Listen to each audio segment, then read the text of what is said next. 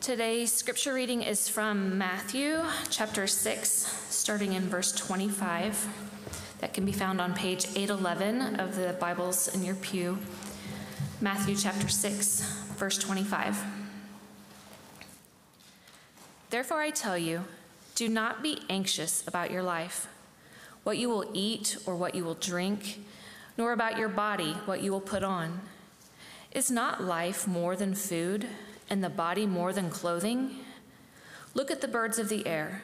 They neither sow nor reap nor gather into barns, and yet your heavenly Father feeds them. Are you not of more value than they?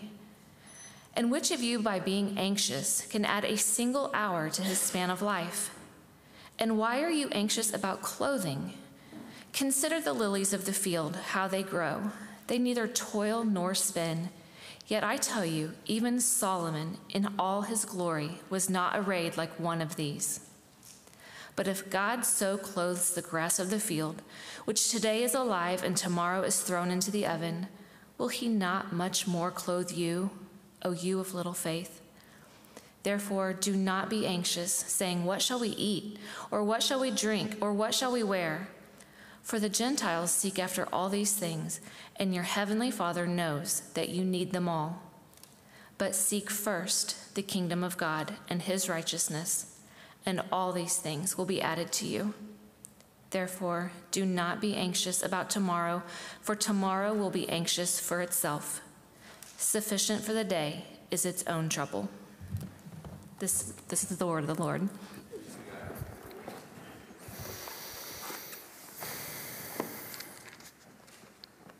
Good morning. Good morning. How are you? Good. Good. So we just finished up a series in John, and now we're kind of in a segue between that and Colossians, which we'll start pretty soon. But I want to talk about something real quick. Just thinking about worry and anxiety. What is it about worry and anxiety that gives people such a paralyzing feeling? If I could describe it, I would describe it this way. The experience of worry feels like the crushing weight of a boulder. It's overwhelming. And if you were to let go of it, it might land on your foot, or worse, the weightiness and the gravity weakening you. I just raised the roof.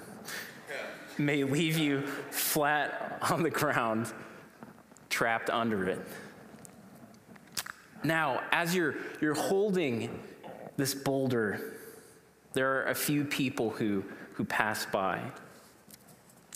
And as these people pass by, they want to offer some advice. They want to offer some suggestions. They truly want to help. And they have really good intentions, and they're hoping to give you a few practical pieces of wisdom. They might sound similar to this. You have too many blessings to give so much attention to that rock. Well, you must have been put under that rock for a reason. You're never given a rock so big that you can't handle it. If you keep working hard, it'll be for a blessing. And then there's someone different who walks by. And this man, he places his hand on your shoulder and whispers this. Go ahead, drop it. But you can't, right? If you did, you would be careless. Foolish even, maybe. This may sound remarkably similar to what you experience ordinarily in everyday life. And some of these things that were said by some of the strangers passing by might sound a lot like some things you've heard from other people, specifically in the church. And there are many in this room, not including myself. Hang on a second. There are many in this room who are mothers trying to See, I told you I was trying to set you up for it. Clearly not a mother. This is going really good, right? Let's try that again, okay? So there are many in this room, not me, who are mothers trying to invest in their kids, right? With love and with patience. And then there's sports, there's play dates, there's recitals and dance and gymnastics, and then there's the grocery trips in between. And then some of you are doing that and also working full time on top of it, which is amazing to me, for the record, and attending to this full schedule. And there's also men in this room. You're trying to make ends meet for your families. You're trying to make sure they're staying fed and clothed and clean, and everybody's still in one piece, right? You're fighting off colds just to make it into work and to make ends meet and going long hours. You're pounding coffee on the way to work just so you don't fall asleep driving. And there's a still small voice who calls to you as you bear the cares and weight of the world. The one who says, you can drop it. You can let go.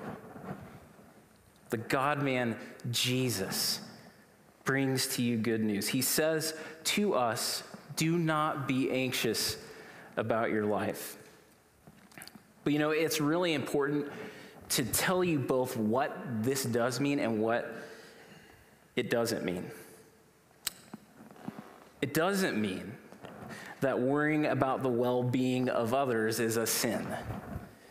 It does mean that it is possible to worry ourselves into a deep distrust of God making good on his promises. It doesn't mean, for those who are hurting and limping with anxiety and depression disorders, that you just need to try more and believe harder in God's providential care for you. And look, I'm sorry if anybody has ever told you to just do more. I'm sorry if you've received that kind of hurt. I struggle with you, truly. But it does mean that you will often times feel like having to do a very unnatural trust fall into the arms of the Father. That is faith. It doesn't mean that your faith is weak if you're scared that the bills are going to keep you from putting food on the table. Jesus himself experienced fear and was troubled at heart many times in the New Testament, but it does mean that it is a lie that it would be God's intention to see you squirm and to give you serpents and scorpions instead of fish and eggs. Before we jump into this a little bit more, would you pray with me? And then you can pray for me and I'll pray for you. Father, we come in together in this room as people with different professions, different likes and dislikes. Some of us alike politically and some of us who share nothing in common politically. There are some of us who are walking in ready to receive what you have to say. And perhaps others of us who are feeling skeptical, wondering if today they would even walk through the doors. Unsure of what you're doing, why you are working the way that you are in their lives. But the most important thing is that you've brought myself and the rest of us together in our common need for the saving power of your Son, Jesus. Would you help me realize how greatly I need you and my own tendency to wander from your great providence and care? I'm asking that you would use my weakness, that you would use our weaknesses of the body of Christ to encourage us and lift us up together in the great cause of our desire to be found in your Son, Jesus. Would your word be illuminated by the power of the Holy Spirit? Would it be clear what you want to do today in this room, in our souls, in our minds, to renew us with strength, and to renew us with an understanding of your care and your providence. So we ask this all in Christ's holy and precious name. Amen. So God wants us to know quite a few things about worry, but what I want to do is I want to go little by little. I want to give you everything all at the same time because I want you to be able to take a bite of God's wisdom, like morsel by morsel, and for what he's dishing up for us in this passage. So, but first I want to set up some historical background too. So this, as you probably notice, is a segment of the Sermon on the Mount. But as a whole, it was given in Jesus' cultural context. And Jesus is presented as a prophet exactly as the prophets are presented in the Old Testament. The scriptures are setting that up for us purposely. That's what Matthew is doing. He is calling people, Jesus is calling people to reconsider who God is and what he desires for humanity. The message is ultimately about God as a father who notices the heart. He's not concerned with acts of external righteousness or with playing religion. He's concerned with what's taking place inside. The other context is that Jesus is giving this sermon in the world where Greek and Roman philosophy was prevailing in the day. So he isn't only being viewed as this prophet, but really like as a sage. He's speaking the language of the philosophers of the day as to get to the world to journey toward the beatific vision of the Christian life. He's ushering in the wisdom of God and calling people to reorient their lives according to this divine Trinitarian vision of the world. So here's the first thing you should know. God's creation is the remedy against worry. Jesus speaks of the birds that are before the disciples in nature and telling them, look at the birds of the air. They neither sow nor reap nor gather into barns, and your heavenly Father feeds them. Are you not of more value than they? Paul echoes what Jesus was wanting the disciples to see. And specifically in Romans 1:20, that his invisible attributes, namely his eternal power and divine nature, have clearly been perceived ever since the creation of the world and the things that have been made. Now, of course, birds don't simply just open their beaks and food falls in, right? They soar across the land and keep an eye open as they hunt. And what is not being communicated is that effort is pointless or that it's fruitless. And maybe you've seen a wren before. They are tiny, tiny little birds, so small.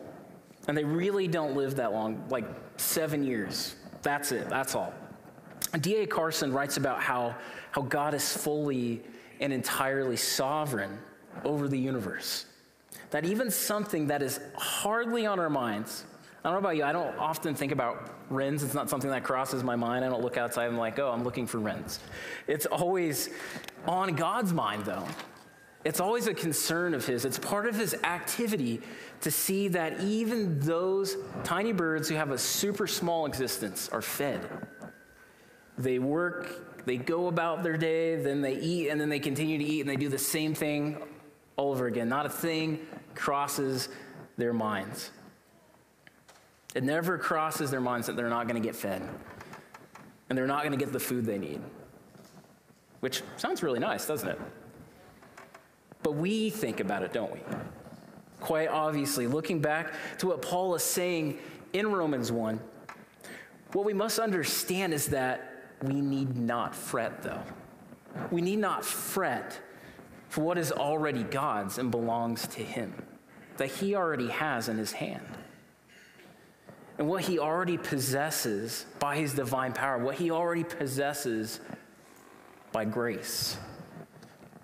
Worry it's blinding, right? It refuses to see the lesson that nature is teaching us every moment.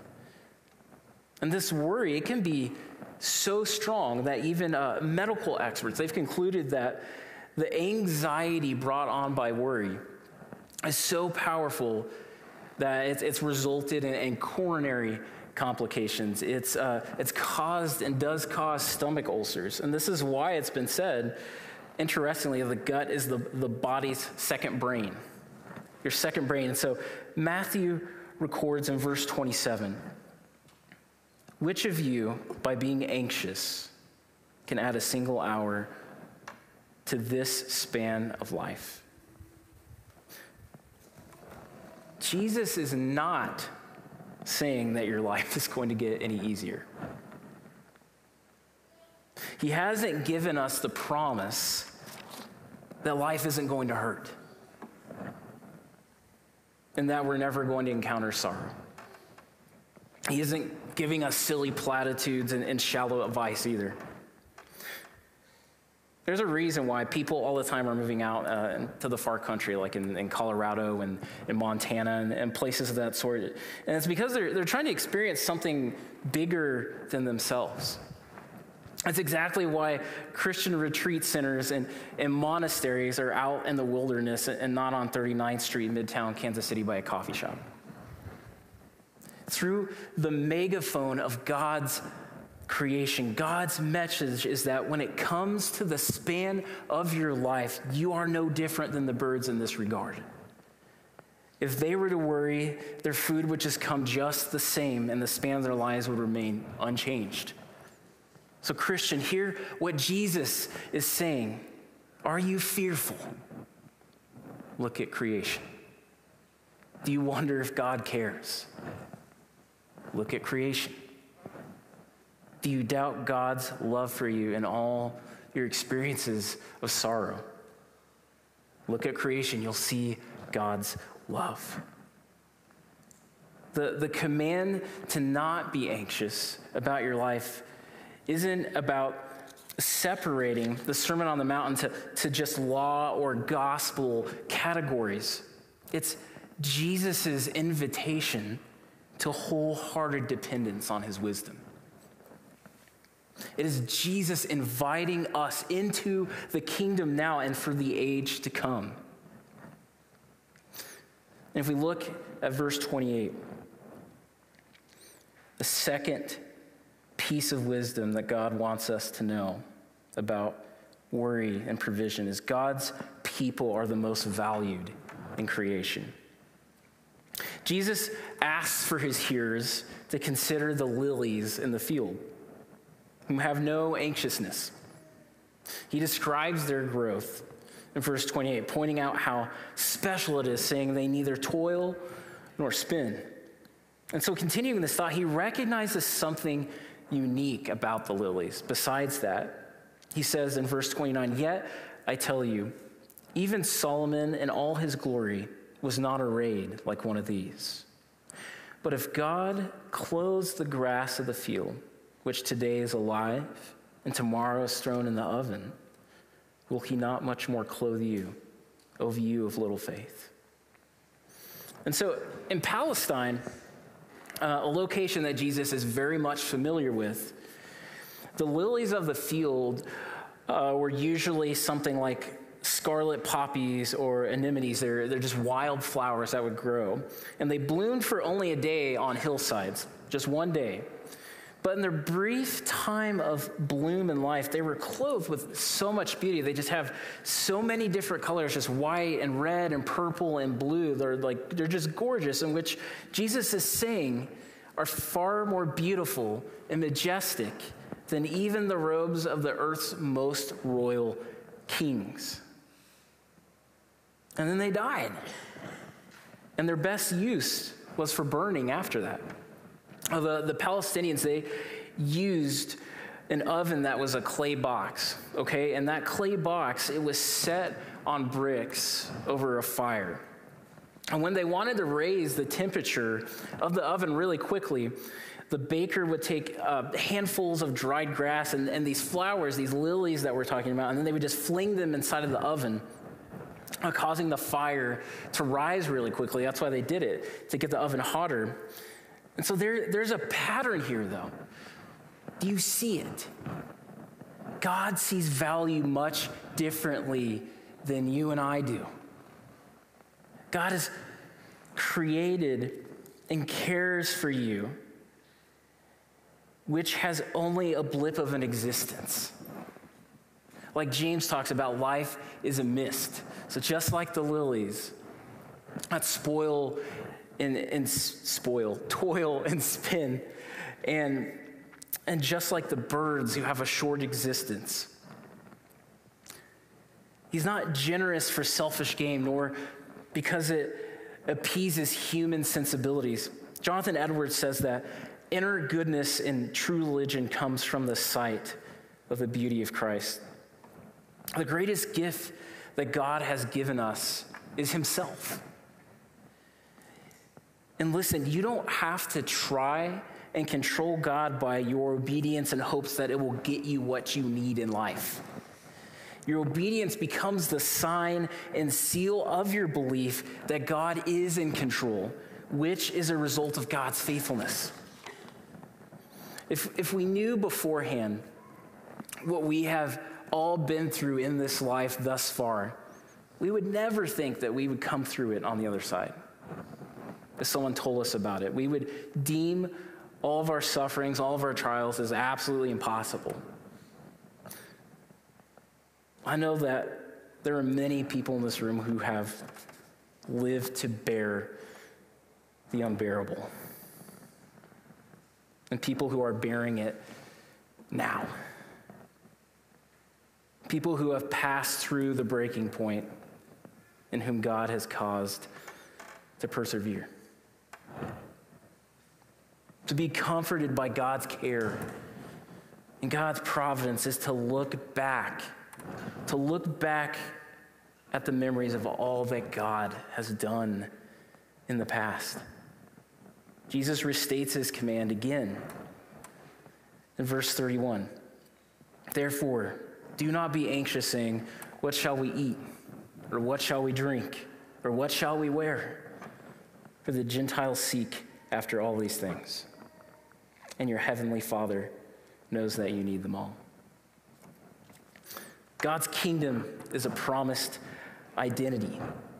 The kingdom of God marks people as participants in God's future grace, not ours. In God's future grace, in God's providence, and his sovereignty. Future grace for anyone who seeks God and his kingdom before all else. He promises to always meet with his people. And this isn't the kind of promise that means that if one shows devotion first, then the provision is given.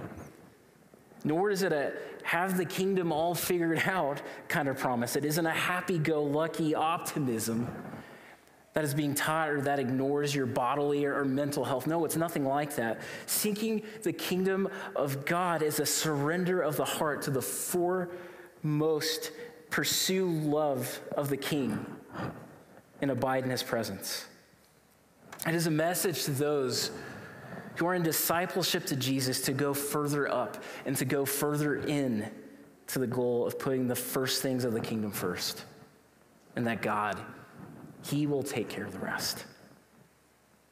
The kingdom is Jesus' advancement and pushback against darkness.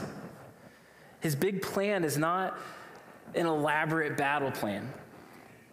It's actually more like an art form that comes across simply, though is not always so simple. Again, here's the pattern. He says, therefore, do not be anxious about tomorrow, for tomorrow will be anxious for itself. Sufficient for the day is its own trouble. Like what Jesus is saying at the end of this verse is that life honestly can just be really terrible sometimes. He's basically saying, hey, life really sucks sometimes. It's really hard. The Son of God is saying this. I'm not saying this to be crass because this is exactly what Jesus is saying. He says it himself, sufficient for the day is its own trouble. And the order in which he says this is not a coincidence. Prior to this verse, in verses 31 and 32, it says your heavenly Father will provide everything that you need. So remember the pattern. God gives his care even to the smallest part of his world. And what's really interesting, what Jesus is doing in this sermon is he's taking a saying that the Jewish people had used, and he's using it as a launch pad to focus the disciples' attention on the kingdom of God. And here's how the saying went. Do not worry over tomorrow's evils, for you know not what today will bring forth. Perhaps tomorrow you will not be alive, and you will have worried for a world which will not be yours. And this is what I want to close with here. I think tomorrow's evils could cover a lot of ground. Am I right? If you're a teacher, grading the papers of students might be tomorrow's evils. Entertaining visitors in your house you may not be expecting. Brushing your kid's hair after bath time. And this one might sting a little bit, but I'm just going to be real about it. Sometimes going to an equip or discipleship group, let's be honest, there are times that you don't want to go. But viewed through the kingdom lens, it is the overcoming of the gremlins of our ordinary grind that we learn the easy yoke of Jesus, that we learn to be his disciples, as weak as we may feel. It is gazing at God's creation before us. It is God healing the wounds of our gospel amnesia. It is remembering over and over again. And it's things like caring for our kids, brushing their hair, making sure they brush their teeth, the evils of tomorrow that act as vessels of God's care. The teacher thoughtfully grading papers can be a bridge to kingdom impact, an impact on the student. Breaking bread across tables and sipping coffee in living rooms can be the moment that people share in their worries about their body, about their heart, and their material needs. This is the vision that Jesus has for us. Let's pray. God, we long for your comfort. Our experience is that we become so discouraged when we desire victory, but feel like failure is coming out on the other side. As those who sin and need a Savior, who worry and desire strength, would our longings for peace lead us to hunger and thirst after your righteousness? You promise that to whoever will come, that you open wide your arms. And through the power of the Holy Spirit, would you empower us to come? Amen.